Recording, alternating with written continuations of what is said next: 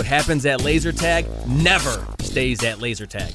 Laser unfocused tag talk. Laser unfocused tag talk. I feel like you could be like in Ghostbusters or something. Oh my God, you have got some stories. Let's talk about laser tag. Who knew you were a laser tag legend? Time to get laser unfocused. Tag talk with Tivia. Welcome to Laser Unfocused Tag Talk. Hi, I'm Tivia. Today, we get a unique perspective on LASERTRON from Brad Paquin, who is ready to share his personal advice and experience. So I'd like to welcome Brad Paquin to join me now for some Laser Unfocused Tag Talk. Hi, Brad. How are you? Good. How are you doing? Excellent. So maybe we can start by just a little introduction. And I wonder if you can tell me a little bit about yourself, your laser tag background, and, kind of what brought you to laser tag. Yeah, absolutely. I have been playing video games my entire life. And that's sort of just cascaded into current hobbies, video games, game development with LASERTRON, all that kind of stuff. Initially started playing laser tag there way back in middle school, 2006-ish. Went for like a field trip one night, ended up absolutely loving it. Been going ever since. Applied there to work prior to going to college. Didn't get it for that summer, so I was just like, nah, it's fine. Went to study forensics in school. Worked in DNA lab for a little bit, but prior to that and after college, went back to see if I could work there again. Knew a handful of people there, not a ton. But then, got the job there, worked there that summer. Absolutely loved it. Sort of started as a referee, played during their special ops nights, doing the different game formats and, playing the game in a handful of different ways. And then went to work at the DNA lab. That didn't work out so great. Came back a year later and then just started working my way up through managerial, all the way up to assistant general manager. Until recently, I've now moved on to Thermo Fisher Scientific, and I am a customer excellence representative there. But still dabble a little bit with helping set up the games in the arena, or if they're rolling new features out. I go and help it every now and then to try and get some stuff up and running. Well, very good. So is LASERTRON the only laser tag you play, or have you dabbled in any other systems? That's all I've played for the most part. I believe there at one point there was a skate land out here somewhere in Buffalo area. Had like the barcode scanners and the headphones. I don't know. Okay, cool. Yep. I was like, if anybody knew, I'm sure it would be you. But yeah, I haven't played in too many. Cassidy's been trying to get me to go to Syracuse to do, I believe it's Force out there. Laser Force. I have sort of looked into different systems. I'm very intrigued to play other ones, but just never had the time to do so until as of late. So. All right. Well, then we're going to zero in on your expertise in LASERTRON specifically. Sure. But everybody has a code name. So let's start with, what's your code name and what does it represent to you? My code name is Cryonos. It was something that I came up with a while ago. I initially wanted Kronos for Deity of Time, but that was taken at the time. So I was like, okay, like Cryo Core, something along those lines. And then that was taken. So I was like, all right, just throw the two together. And I'm like, it loosely translates to freezing time. Why not? So that's where that came from. And it's stuck ever since. Very good. And with all of these years, both being a player and an employee, I wonder, what is your biggest claim to fame in LASERTRON? Probably it was more of as an employee. I didn't get to do too much as a player per se, with the battle royale that they're currently running. Way back pre-COVID, when battle royale started taking off, like Fortnite just released its battle royale in like summer 2019. I went to Jim, the owner, and I was like, hey, you've got this game format in the system that's really close to these battle royales. If you add in 2 or 3 different settings, you've got a battle royale, and you can start running that because they're like on the rise, and like you should get on this train as soon as you can. And it kind of just like it was an email that got sent out, and it was one of the many that he gets daily. So it was kind of like, oh, all right, idea. We'll put that on the back burner. But the reason why that then came about is, well, we finally figured out, I say we like I'm still there. They figured out at the time how to do an elimination style game without removing players from the play field once they're eliminated. LASERTRON has an elimination format. It has a zombies format. It has all these different things that you can play with. But in an elimination style game, if you go into a half-hour session, for example, you go in, you charge up, you have 7 energy units and 300 laser pulses. Every time you get tagged, you get a 3-second shield. And once you're eliminated, you're just out until the game ends. Well, if you marketed a half-hour game time and you paid for that, but you're playing elimination and you only get 5 or 6 minutes of viable playtime because you're not the best player in the world, that doesn't really work. People enjoy the game. Some people really enjoy elimination, and that's great, but it's not for everybody. So how do you market that while still being able to play that type of game? Well, zombies, whenever you get eliminated, you turn from the green human player to a red zombie, and then you can go and recharge as many times as necessary. Well, I took that base game and I was like, hey, if you add there are no zombies at the start of the game, everybody can tag each other, and you have like a 10-second shield at the start of the game to get away from people, you got a battle royale. And then developed the entirety of what the battle royale is today, because I initially stated, hey, you can take eliminated players and let them keep playing the game. And then that's what sparked, okay, it's storm players. You get eliminated, you turn purple, you continue your playing. So that idea of the storm players is what I would like to say my claim to fame is, because that's what then sparked the battle royale, which allowed LASERTRON to be open during the pandemic, which many places were just not able to do so. We could say social distancing is built into this game because you're starting at your own sector. We already had our 5-foot rule, so let's make it 6 and go from there. But that game format then allowed us to continue to operate throughout that. Now, I played in a couple of those battle royale tournaments, and so I understand the terminology you're talking about. But when you say storm players, just to not confuse that with laser storm players, could you explain for somebody who hasn't played LASERTRON or hasn't played battle royale, could you just explain the mechanics of a battle royale game? Yeah, absolutely. So everybody, when they walk into the arena, their pack assigns them to a sector. If you are playing a squad game, which you can have up to 4 players in your squad, your entire squad goes to the same sector or recharger in order to start the game. Once everybody's at their sectors or close to it, the game will give a 3-second countdown. Your pack lights up and charges green.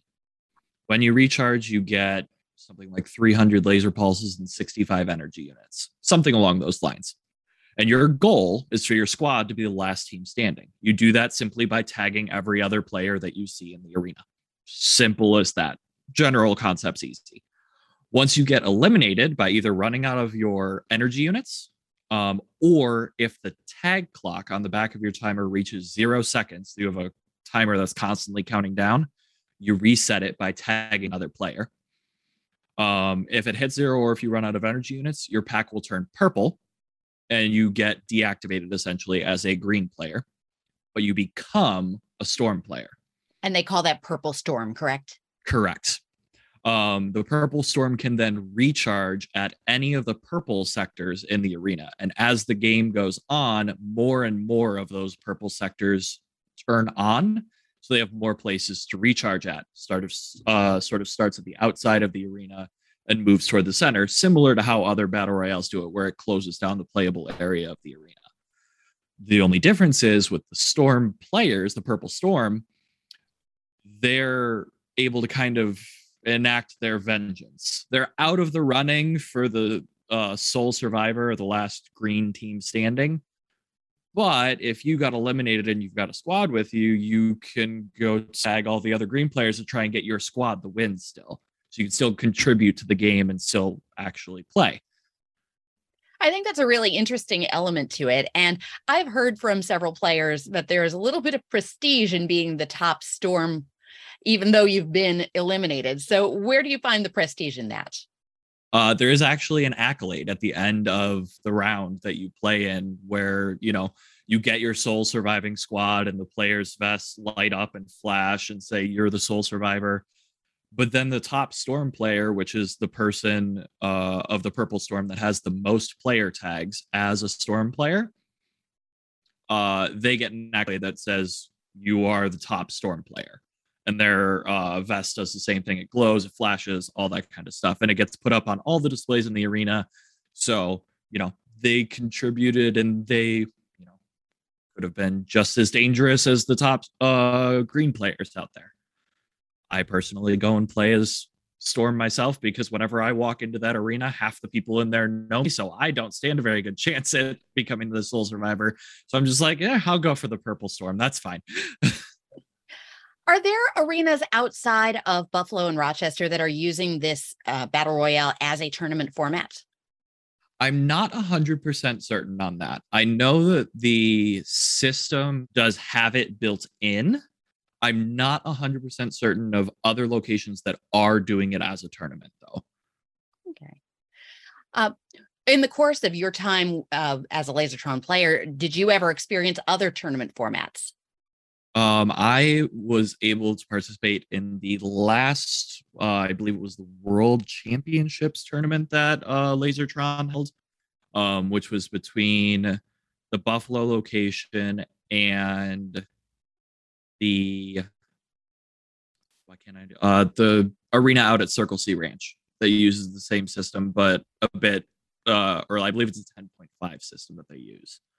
Okay, and I'm going to ask you to tell me a little bit more about this because I have heard stories and I haven't played. Well, actually, I have played it at the ranch, but I didn't play in this particular event.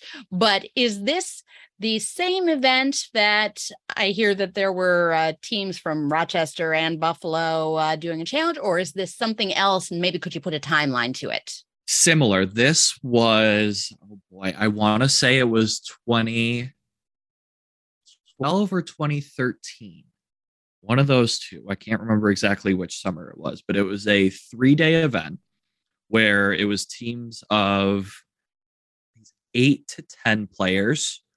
The first day was at Buffalo, and there were various game formats that were played, including elimination, a 4-team free-for-all.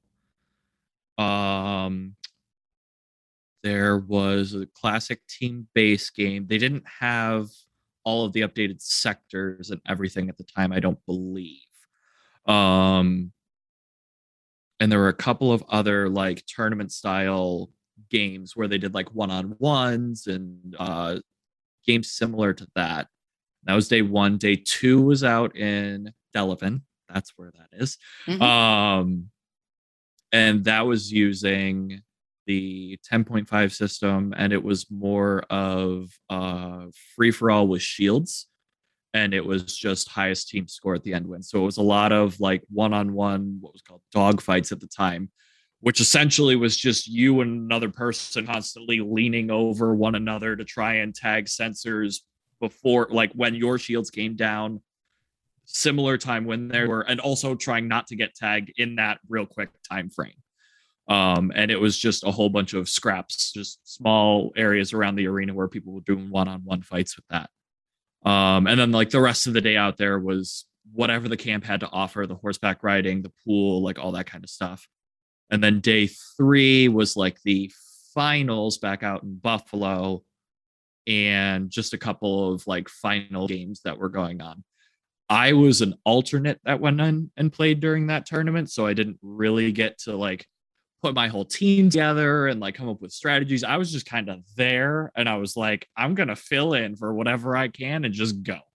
But that was like my first look at like the competitive scene where, you know, people had their like their leans and like people were, you know, doing like, well, that's where I picked up mine, and I ended up learning how to hold people on a ramp. You can ask Emily about that. I think she finally figured out how to combat my lean on a ramp.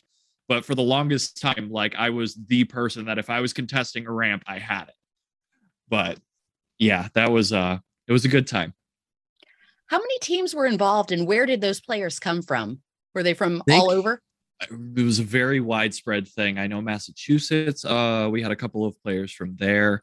I want to say a decent number of teams that partake in Armageddon partook in that one, as it was like it was at the time, it wasn't thought of the last one, but it was like a couple of years since one had happened. So it was like a big thing at the time because it hadn't happened in so many years. I want to say 10 to 12 teams, maybe. Very good. Yeah. And can you shed any light on what had happened to not have it be for a couple of years, or why there weren't tournaments in the meantime? I think at least from the LASERTRON perspective, and I caught like the tail end of like, I want to call it the drama, but like it was the drama. I think it was mainly the owner's decision. Because the tournament would take up so many time slots during the day where revenue could be made, and where, you put 2 teams of 8, so 16 people into an arena that can hold 46 to 48 players, depending on if it goes over, and only charging $175 a person for that tournament. That's not quite there for revenue. So I think that was like the ultimate, like, all right, the owner had the final say, so we really couldn't go past that. But that was just from what I understood. Then I know there was a whole thing that came later on with like the Battle Royale tournaments, and like, oh, you can do teams of 4 now, and you can do all these people in the arena. And there was like some backlash there because people were like, oh, well, teams of 8 aren't fine, but teams of 4 are okay. And there was a lot that went back and forth, and I only kind of caught the back end of it. So fair enough. Did it seem though that the Battle Royale made more sense? And do you foresee, is that something that might be an ongoing thing? I have they held one recently, or do they intend to hold more, to your knowledge? I want to say at the end of last calendar year was like some of the last ones. And the reason for that, the tournament itself wasn't the problem. Like the game wasn't the problem. It's a very competitive game, but the way that the tournament was structured made it become an all or nothing scenario. And so the way that the tournament is structured, let's just get into that because maybe that'll be a little bit easier to explain. Over the course of a period of time, a person goes in with their squad and they just go and play in qualifying sessions, which eventually any Battle Royale session was a qualifying session just to get more people exposed to the tournament scene. You go in and you play in the game, and based on where you rank, you get points toward a leaderboard. First place got 6, second place got 4, 3, 2, 1, and then any other participant past that got just 1 point for their squad. The person that was designated the squad leader of your team held the points. So if it was me, you, Emily, and Cassidy, and Emily was the squad leader, any points that we earned as a team of 4 would go to her.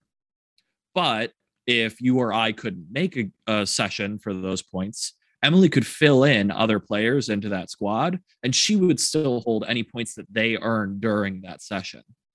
At the end of whatever period of time that is determined by the tournament, the top 20 or so people on that leaderboard went to the actual tournament event, where there was, and this is where I think the event itself probably could have been structured better. There was quarterfinal sessions where it would group, I want to say it was like the top 200 squads, if we got a total of 200 to sign in.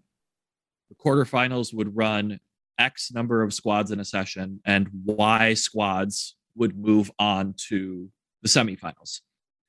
Some squads got an automatic bye to the semifinals based on their leaderboard position, and some got a bye all the way to the finals.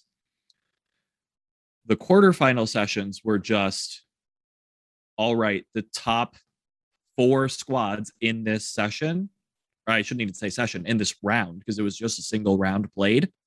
The top 4 squads moved on to the semifinals. Anybody else? Sorry, that's it. Tournament run's done. Semifinals, same thing. Top 4 or 5 squads in this round move on to the finals. Everybody else, sorry, don't really have much for you. And the finals were the same way. First, second, and third got the prize money. Storm Leader also got, I think it was like a gift card or something like that, like $25 gift card or something along those lines. But the top 3 squads split the cash. Everybody else, sorry. But it was only a single round in all scenarios. So if something happened with the equipment, or you got an unlucky recharger where you ended up having 3 teams on you immediately and you just got eliminated right out the bat, that's just kind of how it was. And I didn't love it when I was running it, but like that was what we had structured. So could it have worked? Potentially, if there were a whole bunch of squads, like the 200 that were supposedly going to be signing up for this and like going through the tournament, it might have been interesting. But the single all or nothing rounds really didn't help. I understand exactly what you're saying with that, because from my own personal experience with it, I believe I played in 3 of the tournaments. And the very first one, I was adopted onto a team that already had the bye into finals.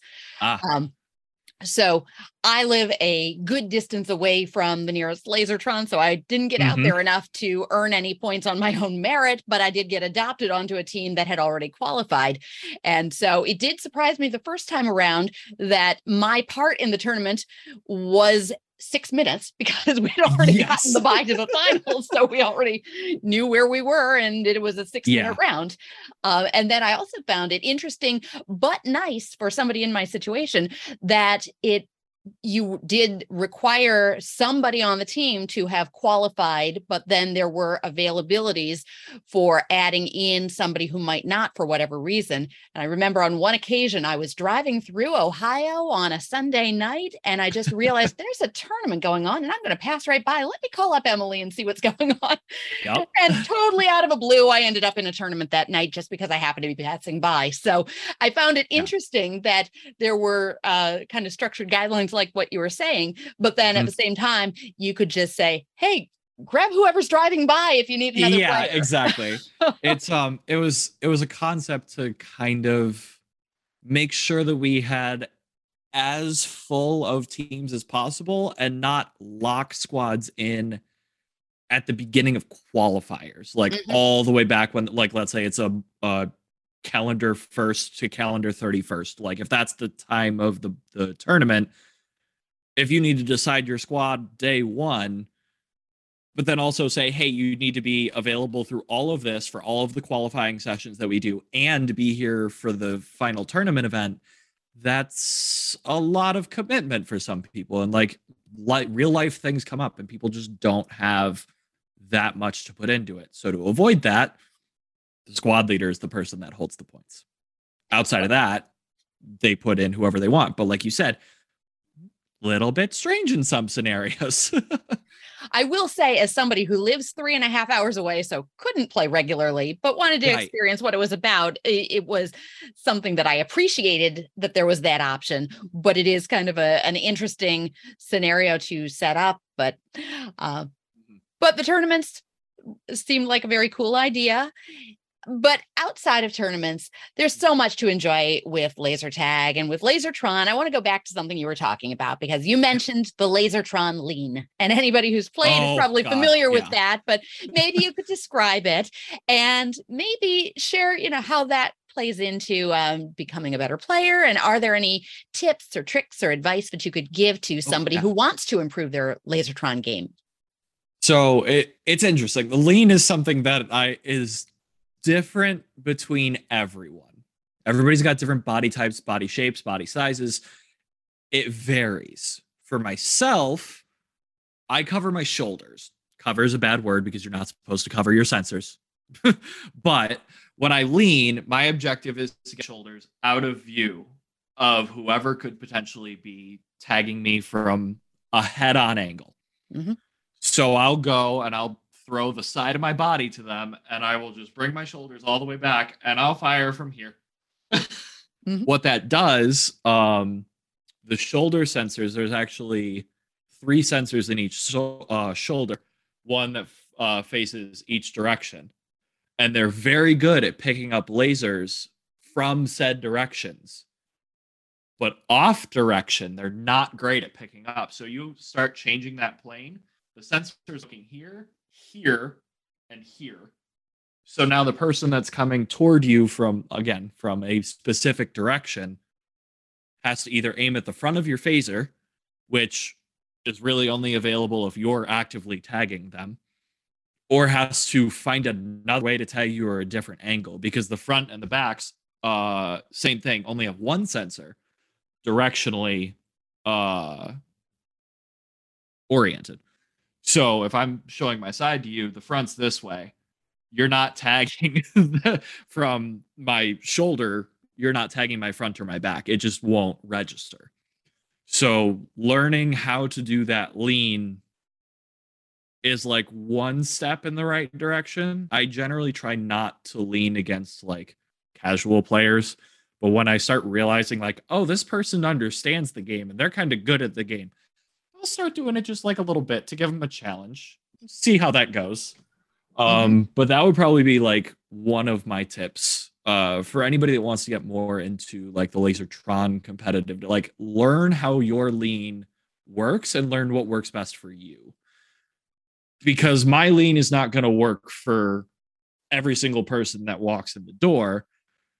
I know a guy that, again, this was way back during that tournament, he would go up the ramps backwards, like head down the ramp, rear in the other direction, and walk up that way and lean underneath himself and tag under his armpit, because that was his way that he leaned. And I was like, yep, that's just as effective, and I can't do anything about it.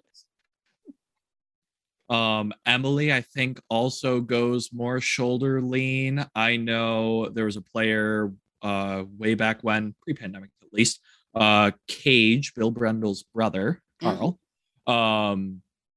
His lean is just up because he's tall. So he just throws his shoulders back, and the chest is just so, it's not hard to tag necessarily, but once you start angling it, it becomes much more difficult. So he can be like this, have his full front exposed to you, and you wouldn't be able to tag him just because the shoulders are gone. That's like, the shoulders are the big thing. I tell everybody, aim for the shoulders, because those have the most sensors, easiest to tag, easiest to register, all that kind of stuff. But once you take those out of the picture, you suddenly are a lot harder to tag. Absolutely. Makes sense. Yeah. Any other advice that you can think of for anybody, not just maybe a new player or somebody who, like I say, wants to just up their game a bit? Any thoughts? Play regularly. I don't want to say like play every single day, because you definitely don't need to do that. But go in once a week, once every other week, once a month is still enough to like keep the quote unquote muscle memory there, especially for leans, all that kind of stuff. Learn how to use the phaser. I mean that in the nicest way possible. Some people just struggle with it, and that's fine. Buttons in front, hold the buttons down, hold the trigger. That's all it is. It'll fire for you. You don't have to worry about it. And learn to recognize when it's good to use your modes or your power-ups that you have, because you get to activate them yourself. That was a recent as of, I don't know, 5-6 years ago. You can activate your modes from your phaser now, as opposed to getting random modes activated throughout the arena.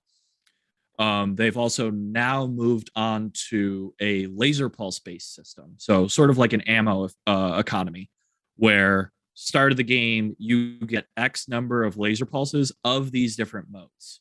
You can switch into and out of them at will. So if you want to go into hyperfire, fire twice as fast for 30 of your laser pulses, realize that there's nobody around anymore, switch out of that into bonus mode, go immediately to the base and start tagging it for triple points, switch back out of bonus mode, switch into spy because there's an enemy nearby. You can do all of that at the same time frame. And as long as you have laser pulses of a mode and energy units as a whole, you can just switch into and out of those. Very good advice. And I think that the whole modes and chips thing has kind of evolved over time. Am I right with that? Oh yeah, and it's only becoming more so with the battle royale. They've introduced supply drops, which now any sectors around the arena that aren't being actively used for some purpose of the game can potentially drop these laser pulses of these different modes, so you can replenish those that you had. So even if you used all of your blaster mode, for example, that does 3 to 5 energy units per tag, you can now replenish those as you're going throughout the arena. You keep referencing modes. Is chips a terminology that is still used? And could you talk about what chips even is and what that stands for? I don't know the acronym off the top of my head. I've tried to find it for years and have not been able to find the exact acronym. But chips, special modes, power-ups, modes, they're all referencing the same thing. And those are different abilities that you can activate during the game. How much in recent times have the modes changed as you're talking about how you can select your own? The actual selection method, I would say, whenever I want to say when they did the upgrades to the arena to get like sectors involved to do like the different game types, like headquarters and domination and all those games. I think that's about the same time when they did the select your own power-ups, maybe even a little bit before that. But the power-ups, the chips, they used to be timed. So way back when, I don't want to say way back because it's not really that far now that I think about it. But when I first started playing, there were 2 chips or modes in the game, and they were randomly assigned to a certain percentage of each team every, I don't know, minute and a half, something like that. It used to be Energizer, Deactivator. Those were like the 2 that were always paired together, or like Force Field and Rapid Fire were always paired together. Spy and Stealth, I think, was another pairing.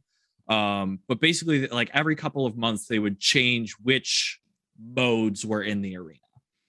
When you got a mode, you got extra laser pulses and extra energy units in that mode, and it lasted for a certain amount of time, usually about 30 seconds, or until you run out of your laser pulses or energy units. Whatever of those scenarios happened first, then you got knocked out of the mode. They then went to, okay, you can activate them whenever you want. And you would get a rapid fire mode that lasted for 30 seconds, 300 laser pulses, and 20 energy units. And it was still timed. Recently, and I want to say this was probably within the last year when I started looking into supply drops, that's when they went on to ammo economy for modes, where your modes are a set number of laser pulses that you get at the beginning of the game and whenever you pick up a supply drop. And your energy units are completely independent of that. So anytime you recharge, you get 15 energy units, no matter what.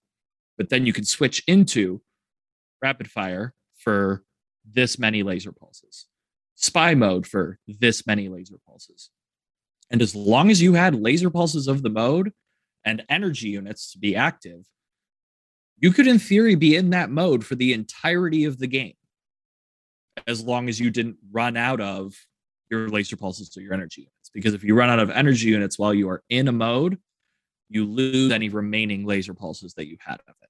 So it's like a high risk, high reward sort of thing. Very interesting. Yeah. Well, shifting gears a little bit. Now, this podcast is all about hearing laser tag stories. And it's been my experience that people who've been staff for laser tag definitely have seen it all. So I wonder if you could tell me if there are any really outrageous, funny stories that come to mind that you've either been a part of or witnessed while you were being involved in laser tag. There is a single story that tops all. Oh, I want to hear it. There are the stories of like people that get mad over things. There are people that get like super excited about things. And like, there are a handful of times where it was like, oh, I helped a person understand the game a little bit better. And then afterwards they were like, oh my God, that was amazing. I had no idea what was going on. Like those little things are what you live for. But this one just tops the cake. So round one of like team base, classic laser tag the bases, get the points, that sort of thing. Round ends. Guy on the red team comes up to me and he's like, there's a guy on the other team wearing his pack inside out. And I'm like, what? I don't know how much you know about like the LASERTRON vests, but they are somewhat rigid in the way that they are. It's not exactly an easy thing to just like flip the other way and then buckle. Right. So I'm like, all right, maybe this guy's just seeing things. I don't know. We'll go take a look. Round two starts. I'm walking around on the green side. Can't find anything. I'm like, this shouldn't be that hard to find a person with their pack on inside out. I'm like walking around and I'm like, I don't see anything. Round ends and I just wait at the rechargers to see what's going on. And this guy walks back. His vest, he is currently wearing, now it's a vest, it goes over your head and you buckle the sides. Mm-hmm. Pretty self-explanatory. This guy's got his pack with the front sensor on his right hip, the back sensor on his left hip, and the shoulders up and down his spine buckled around the front of him. And I'm like, sir, no, that's not how you wear that. I'm like, I've been known as the type of person at LASERTRON, like there's the professional like customer service that you do, but I play laser tag. I get into it. Poke fun at people every now and then. Like, I'm not there to be prim and proper. I'm there to make sure people have a good time. Mm-hmm. So I just go up to, I'm like, no. And he's like, well, my back was getting sweaty. And I'm like, that's yes, that does happen. You're right. I can't fault you. You're not incorrect in this statement.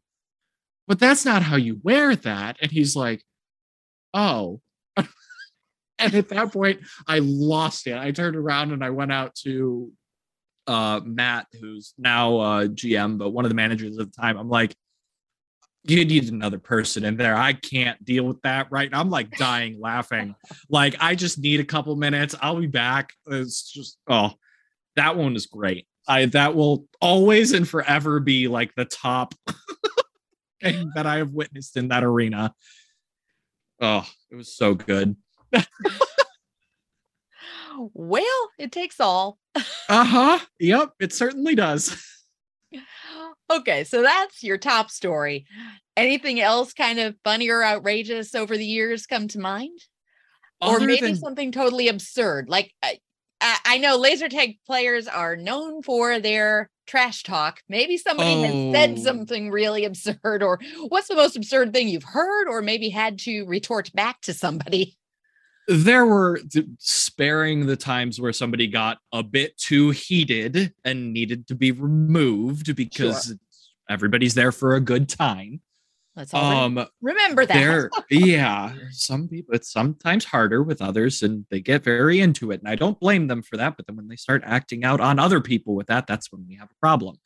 No, like, it's just such a wide span of, like, I've heard it all. So, like, nothing phases me at this point because I have heard all sorts of trash talking to the point where I'm like, some of those are like not really trash talking, but you're trying. Not necessarily trash talk, but I just wonder if something totally absurd has gotten thrown out there that just sticks in your mind and you're like, wow, I'll never forget that. Apparently not, because I have forgotten all of them. I guess it's like I could always go to the absurd questions that I get. Let's start with that then. Of like the general of, wait, what am I doing again? After like the briefing video, the verbal explanation from the ref, and like, this is how you fire your phaser. Like, this is how things work. And then even after all that, I get people in there that are just doing this. And I'm like, no, you got to hold the buttons in the front of it. And they're like, oh, I didn't know that. I'm like, you knew that. You did. You had to know that. There was one person, I can't remember any sort of code name or anything at this point, but I do remember that every time he went into the arena, he would always go like try to get his whole team to rally around him with like spy mode and rapid fire and all this kind of stuff, but then just go to the other team and be like, shh, I'm in spy mode. And just like, I'm like, that defeats the, that's not the point. But just like just these, it's a whole bunch of small things that like, it's absolutely people just getting caught up in the game, or people like not realizing something was part of it. I had one person that was standing over at like the opposite recharger that they were supposed to be at, not knowing why they couldn't recharge. And I'm like, the rest is red. This recharger and the entirety of the obstacle and structure of it is green.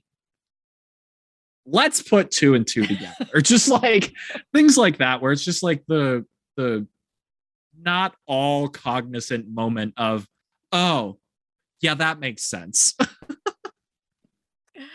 Oh, well, we've all had those moments.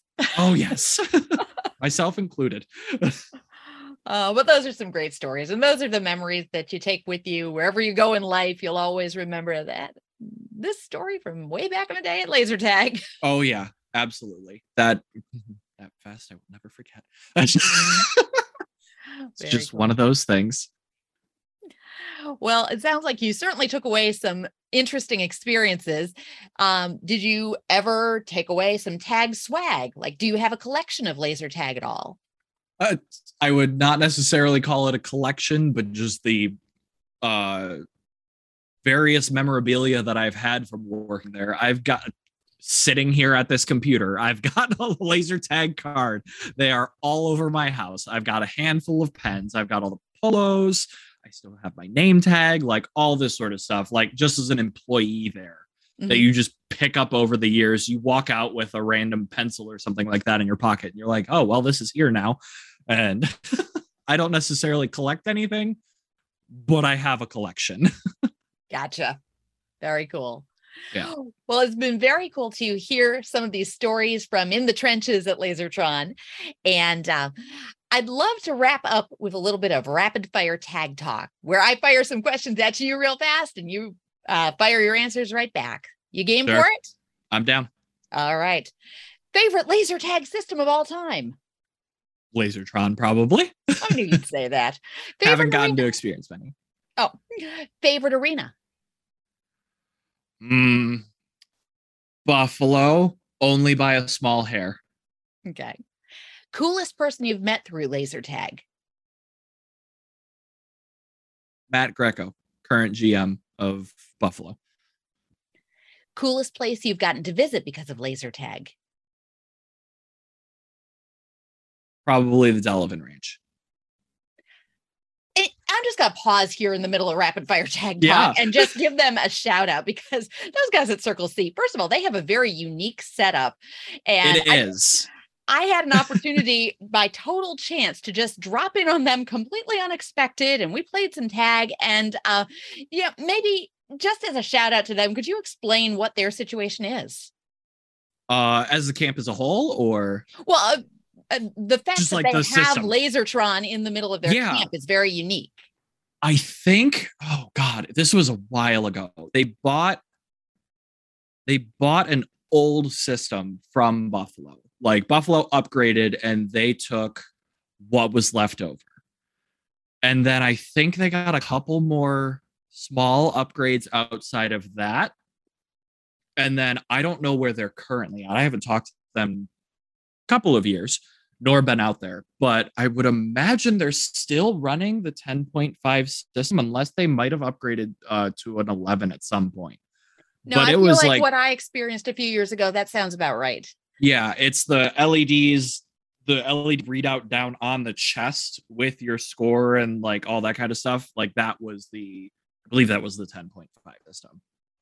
I just always found it really interesting that, a camp that's essentially a private camp and not operating as a laser tag business has a full laser tag right in the middle of it. Right. Yeah. It was definitely one of the drawing points for me going there when I was younger. Like that was like, oh, they have laser tag there. That's cool. Let's go. Like, I wish I just got to play it more when I was there. That was my only gripe with it. Well, very cool situation they have as far as that goes. And so I want to shout them out because they were wonderful and great hosts when I visited. Yes. Totally unexpectedly, just as I'm passing through Western New York. Yep. So back to rapid fire tag talk. Biggest prize that you've ever won? A t-shirt? Okay. Yeah. Like I said, that tournament that I did not get very far. I was a filler, so but it was still fun. Favorite tournament you've been in? Probably that one, because that's been my only one. I do want to try and get into Armageddon this coming year now that I have time to do so, but we'll see. Awesome. Shout out to Armageddon too. Definitely a great place to get into all different systems of laser tag. And we'll wrap up with the most important one. Favorite snack at the concession stand? Oh, toss up between the mozzarella sticks or a soft pretzel with marinara. Oh, I love a soft pretzel, although I've got to say the gelato was really good too. Oh God, Rochester. Yes. If we're going there, 100% the gelato. No question. Excellent. Well, thank you so much for taking some time to talk with me. That's Brad Paquin joining me today for some laser unfocused tag talk. Thank you, Brad. Yep, absolutely. Anytime. Thanks for checking out this episode of Laser Unfocused Tag Talk. Listen for more episodes on the first and third Friday of each month. Want to be a guest on an upcoming episode? Find out more and follow my blog and website at TiviaChickLovesLaserTag.com.